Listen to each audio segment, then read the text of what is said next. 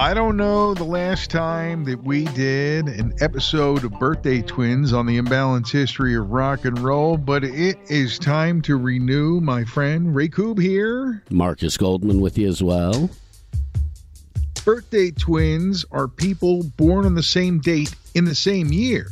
Some people think it's just like born on the same day on different years, but our definition is they were born same day. You could even guess that some of them are born at the same time on the same day or around the same time. That's really strange when you think about any of it. But when you think about these two guys that we're going to talk about today on the podcast, it's even stranger because of geography, I guess. As is strange, the geography of our two sponsors. Crooked Eye out here in Pennsylvania, and out west in Las Vegas, we have an American-made, homegrown, home-sewn sock company, Boldfoot, that is sponsoring the imbalanced history of rock and roll. Yeah, make sure you go to boldfoot.com, their website, and check out all their socks. They're really good. And if you're there and you like what you see and you're going to make an order, be sure you put in History15. That's the code that saves you 15% off your order at boldfoot.com. So thanks to them and welcome to the podcast. Marcus, you can't really get more divergent than the locations of the beginning of life for the two men we're discussing. And I think this is the first time we've ever had a pair of birthday twins who were both drummers. Woody Woodmansey, born in Driffield, East Riding of Yorkshire. You know what that means in English terms? I have absolutely no idea. Could you translate Middle that? of fucking nowhere. So he's a small town kid from England. Yeah. Yorkshire's like northeast, I think, of London. And then you spin on around to the middle of nowhere in the U.S. It's Coffeyville, Kansas, which is where Phil Ehart, the only drummer ever to play with Kansas. Well, this version of Kansas, which is one of the things we'll talk about. Phil Ehart in the drummer chair, one of two people, he and Rich Williams, the only people who have been on every Kansas album. But they were born, both to be drummers, half a world apart. Just to put it into perspective for people listening all over, Coffeyville, Kansas is down in southern Kansas near the Oklahoma border. It's a small town currently north of Tulsa. Yeah, north of Tulsa, and currently a population of 8,800, which means back then it was a lot smaller when that cat was born. But down in that area near the Kansas, Missouri, Oklahoma border, there's this legend of the spook light. And I heard a bunch of kids when I went to school at the University of Missouri talk about this ghost light that would appear on the road. See it? Yep, I sure do. All right. So we have already seen some flickers of the spook light. Can you see it in the camera? I don't know. It's too far off. I can barely see it with the naked eye. I hope it's still there. Yep, there it is. There it is.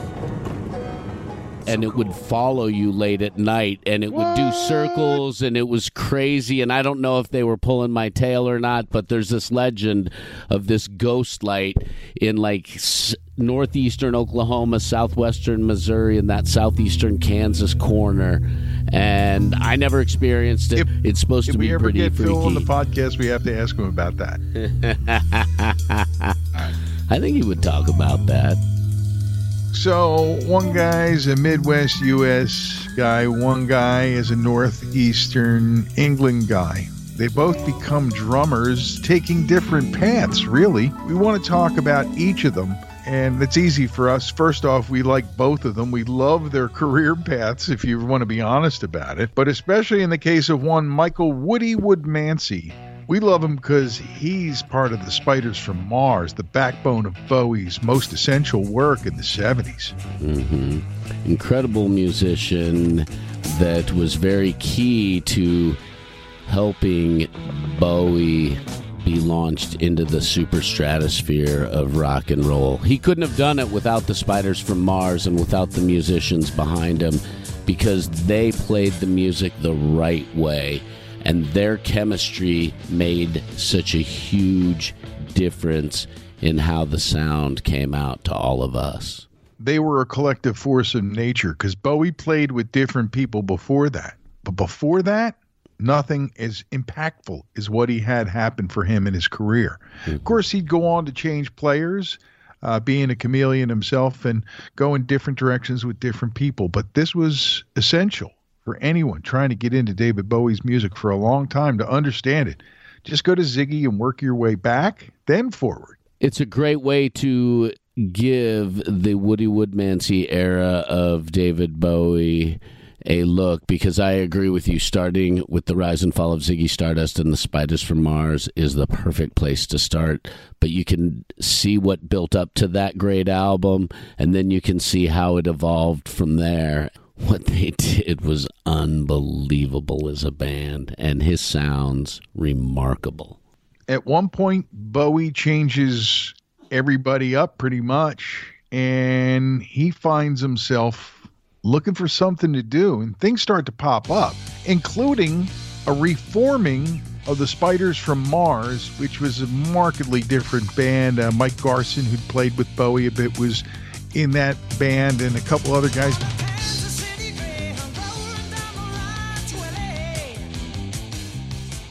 I listened this week, and I tried. I remember playing it in college radio, and for some reason thinking it was good then. And when I listened through and listened to it thoroughly this time, I was like, man, this wasn't very good at all. But it got the Spiders from Mars out of all their systems, the ones that stuck. I feel like he and Trevor Bolder got a real raw deal out of all of that at the end of the day. But Bolder went on to play with Uriah Heep for years, and he had also had a good career. He did. Woody, though, kept running into issues. Like, okay, he formed a band called Woody Woodmansey's U-Boat. And like so many scenes, all the guys kind of knew each other and in some cases were interchangeable. But a guy like Ronno, there was only one Mick Ronson, right? Mm-hmm. So you weren't just going to replace him, but they tried to reform the band and do what they could. And these are guys that they were all friends with, so there was no big acrimony about it. Hell, when he forms the U-Boat, and famously the Sex Pistols, after hearing them, said that they would be happy to open for them at the ill-fated 1976 Burstow Festival. The Star Machine is coming to take you. The Star Machine is longing to break you. The Star Machine is waiting for someone to hit the scene. You know what I mean? They didn't last long. They gave it their best run, but, you know, it wasn't to be. And so, as often happens in rock and roll, people move on. They do different things. They move on with their lives and their careers, right? That's true. And I'm glad that he was able to move on, because we've seen how self-destructive the musicians are that hold on to that past and live by the glory of that past without growing and moving forward. And he did. They all did. And while there was pain involved in that, it allowed them to take big steps forward. And some of the bands that Woody played with were pretty impressive. He did a stint with a band called the Cybernauts. Hello, I'm Phil.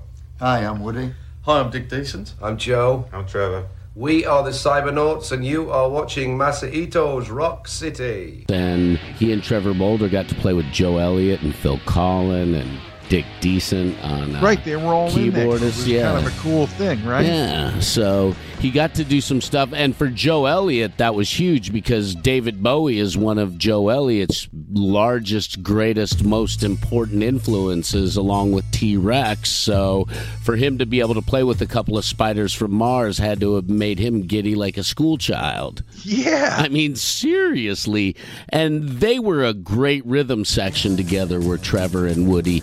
And you can't discount any of it. Well, being a cocked up band around a stolen guitar, you're the blessed with the Spiders from Mars. Come on, you really got a good thing going.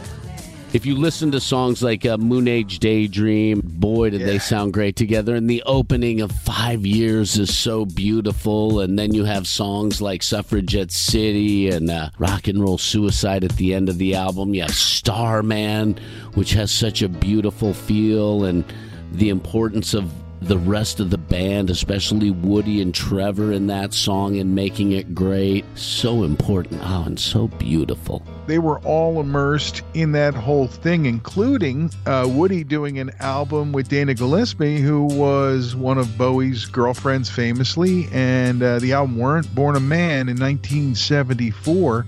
He was involved in that after the band went its merry way. He also did work with Art Garfunkel. That must have been cool because Simon and Garfunkel was part of everything that went on over in England at that time. They all looked to them as part of the American thing. Oh, yeah. To be able to play behind somebody like Art Garfunkel, who is part of some incredible songs. Didn't know what time it was, the lights were low. Oh, oh. I leaned back on my radio. Oh, oh. Some cat was laying down. Over the last stretch, Woodmansey has been teaming up with Tony Visconti. And this one needs no introduction other than this.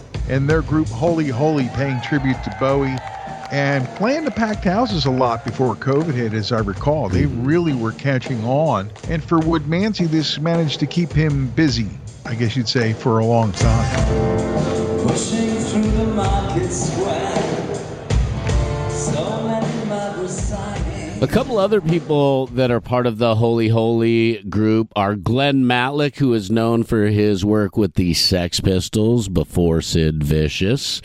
And then Clem Berg, drummer of Blondie, and Gary Kemp, the guitarist of Spandau Ballet, who I know people know so true from all the cheesy 80s alternative romantic movies, but he's a well-respected guitarist over from the 80s English period and pretty fantastic. Not that many people get to write their autobiography and tell it like it is, right? And he did that with a book called Spider from Mars, singular, My Life with David Bowie. I could understand, and I guess you could too, how having played an integral part of such an important part in rock and roll history, that stretch of the highway for David Bowie, it's got to always be looming out there. So telling the story about it must have been very exercising for Woody. Mm-hmm. And he seems like a pretty cool dude in his 70s now. Still has the stories, still has the battle scars, right? Still goes out on the road and plays the tunes. Keep doing it, Woody. So he's growing up and coming up through the system in England. When we come back from the break, we're going to go across the pond to the colonies, Marcus, to the prairies, where Missouri and Kansas and Oklahoma all meet. And we'll plug into Coffeyville, Kansas, and the story of Phil Ehart, who was also born on February 4th, 1950. On the Imbalanced History of Rock and Roll, as we continue this episode of Birthday Twins. And we're welcoming a new sponsor to the podcast this week, Marcus, Boldfoot Socks, boldfoot.com. Thanks to Josh Law for joining up and being part of the support for what we do. Absolutely, 100% American-made, grown here, sewn here, and the fact that he is a listener of the podcast, yes, and is why he reached out to us, is huge. So we thank Josh for reaching out initially to have this conversation about Boldfoot Socks being a sponsor. And we want to thank Josh for his service because he's a veteran, like so many members of his family who own the company, Boldfoot Socks, and 5% of all their profits go to veterans in need. So he's giving back to his own community.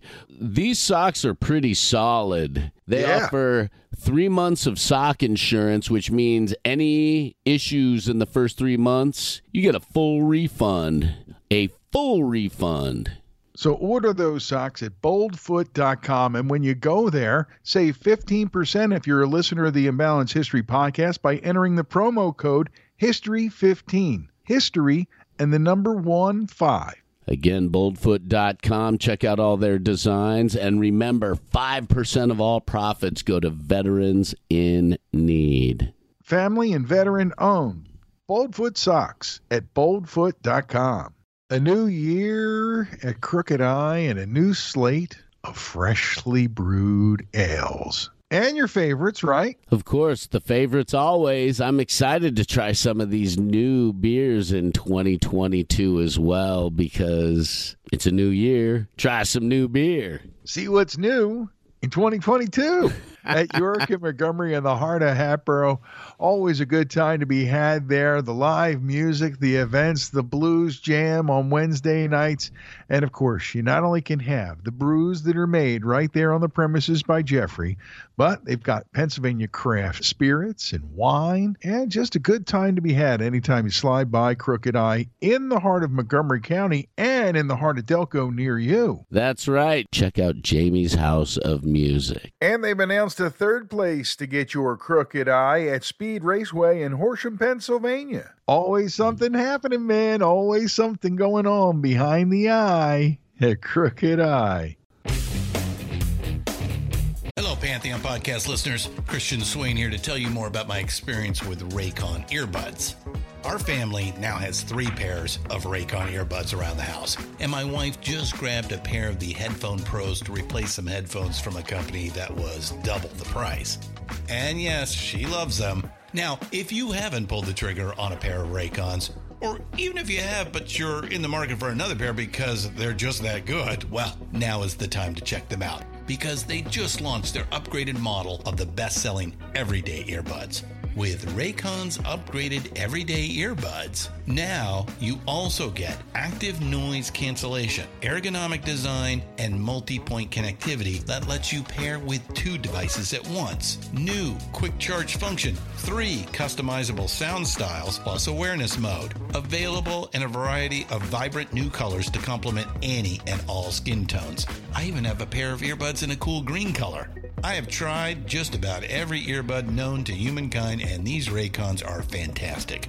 Seriously, if you've been wanting to check out Raycons, there truly is no better time. You're going to ask yourself why you didn't check them out sooner, and Raycon offers a 30-day happiness guarantee. So what are you waiting for? Go to buyraycon.com/Pantheon today to get 20% off your Raycon order, plus free shipping. That's right, you'll get 20% off and free shipping at buyraycon.com/Pantheon. buyraycon.com/Pantheon.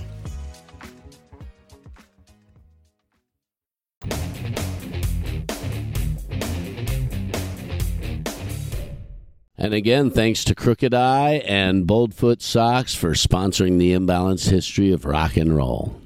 Marcus and Ray back, talking birthday twins, talking birthday drummer twins, which we've never had before. February 4th, 1950, in England, Woody Woodmansey and young Michael would become quite the drummer and get a lot of people's attention.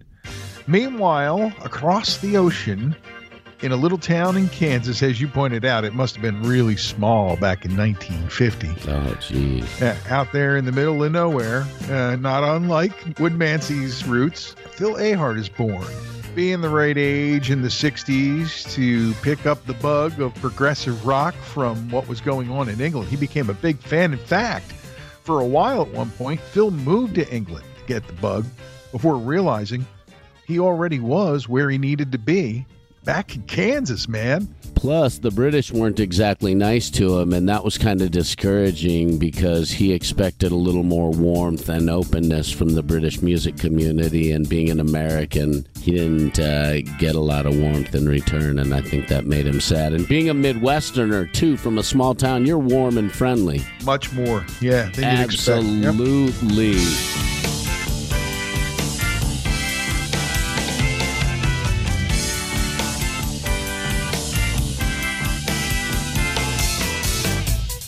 You know, I made a passing comment at the beginning of the podcast about how he wasn't the first drummer in Kansas. Truth be told, he's the only real drummer in Kansas.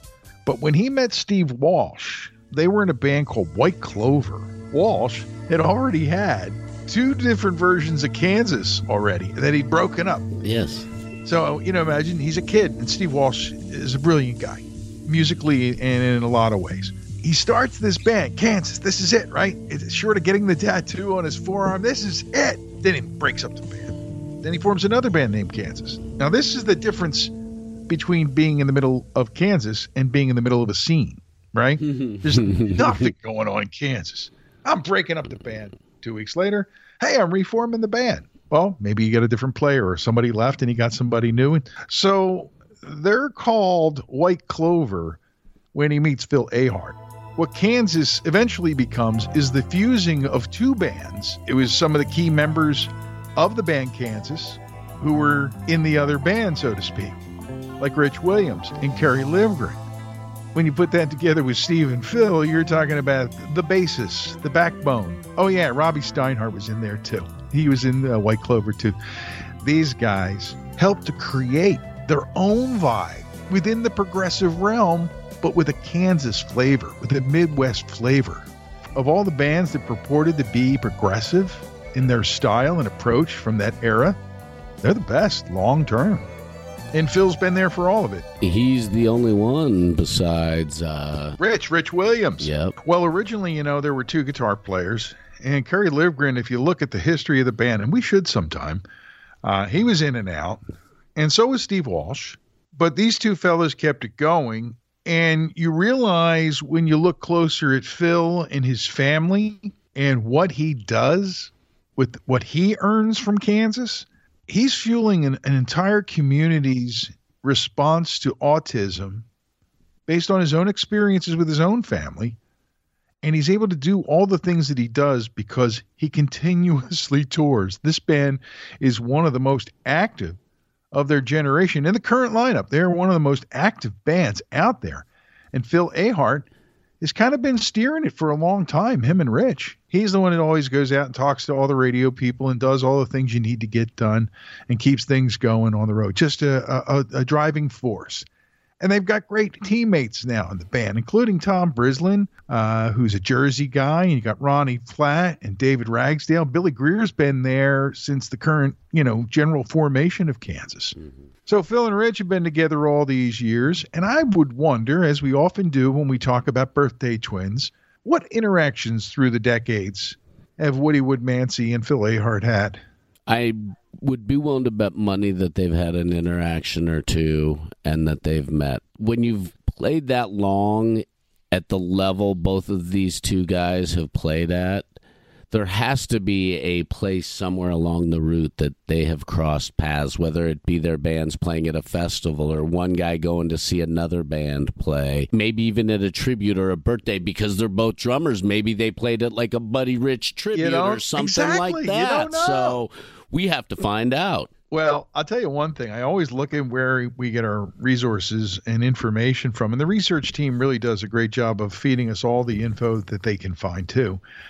But I did notice that Wikipedia didn't really get it right on this little merger thing that we were talking about. The band that Kerry Livgren was kind of leading before joining Kansas was called Reasons Why. And they were from Topeka, which is where Kansas really was formed. It says that they changed their band's name to Kansas, then merged with White Clover, and there's no mention here of Steve's band, the two previous bands named Kansas. So maybe they didn't get it all quite right, but that's what happened. These guys were out there, and there wasn't a scene. There were a couple bands, right? And when it came down to it, they realized that together the 4 or 5 of them would be way better than if they were trying to both slog it out on their own. True, and I find it very interesting that that corner of the country had a very big progressive rock scene as well, because it's not very highly populated. So where were they getting the music from? One of the college stations in the area? How were they hearing about some of these bands that were influencing them? Song for America was amazing, like a rock mixed with symphonic bluegrass and a jazzy groove. Can I put an idea out there that maybe helps to explain it for you? Absolutely.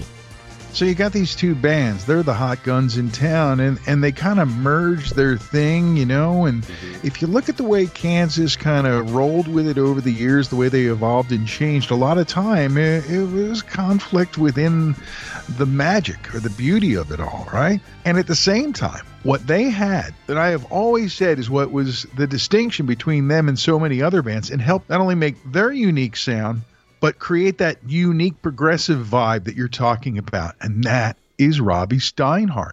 He added a vocal layer, his violin playing, all his string playing. Just amazing, because he could do all that. You didn't have to go have guys figure out how to play this shit. He was one of the guys making the shit. He knew what was going on. He's in there with Walsh and Williams and Livgren.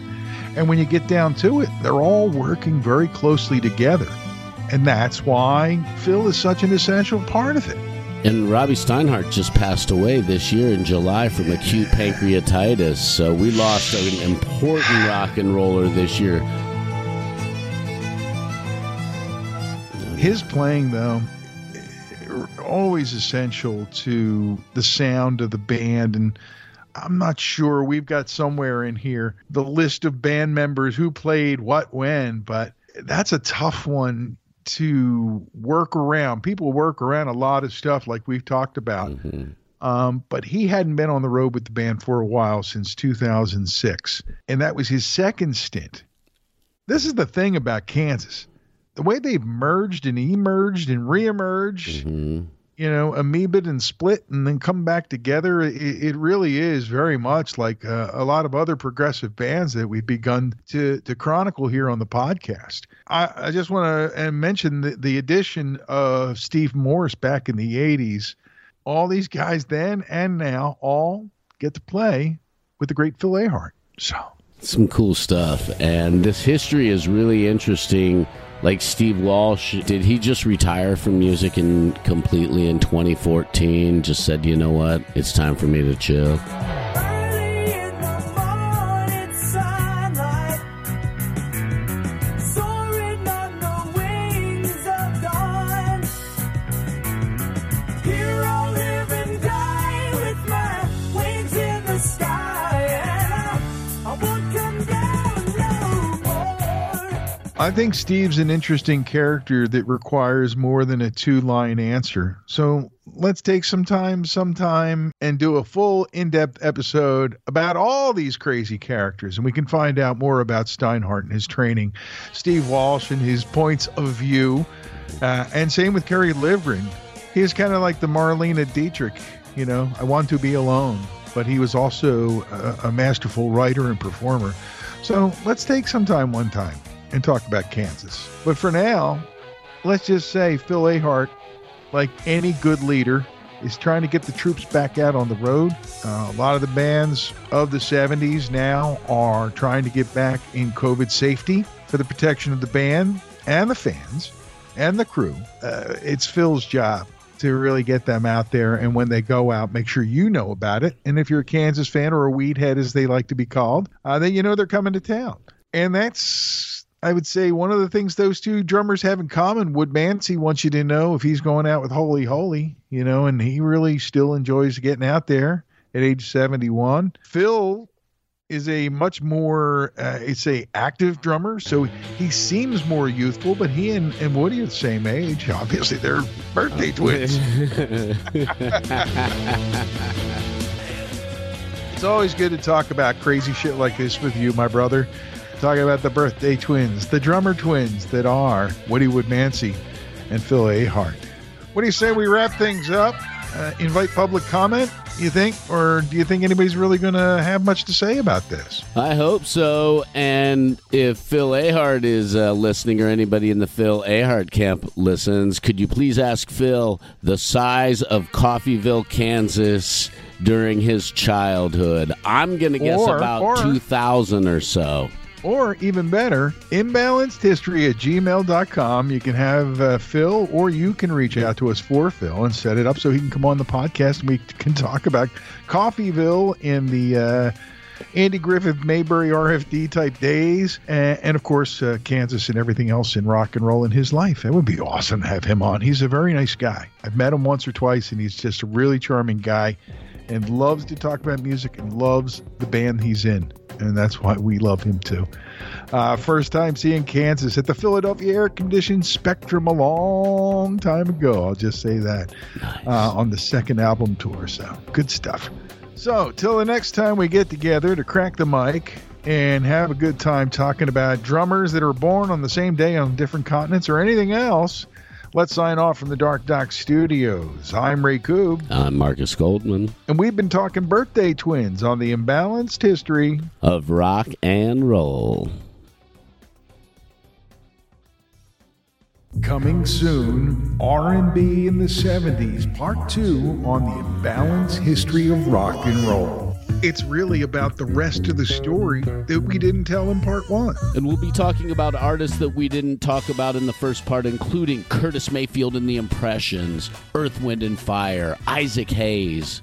And we'll dig into artists that we barely touched on, like the Delphonics, the Spinners, and the Stylistics. More soul, more funk, more groove in R&B in the 70s, Part 2. Releasing February 21st, wherever you get your podcasts, and on the Pantheon Podcast Network.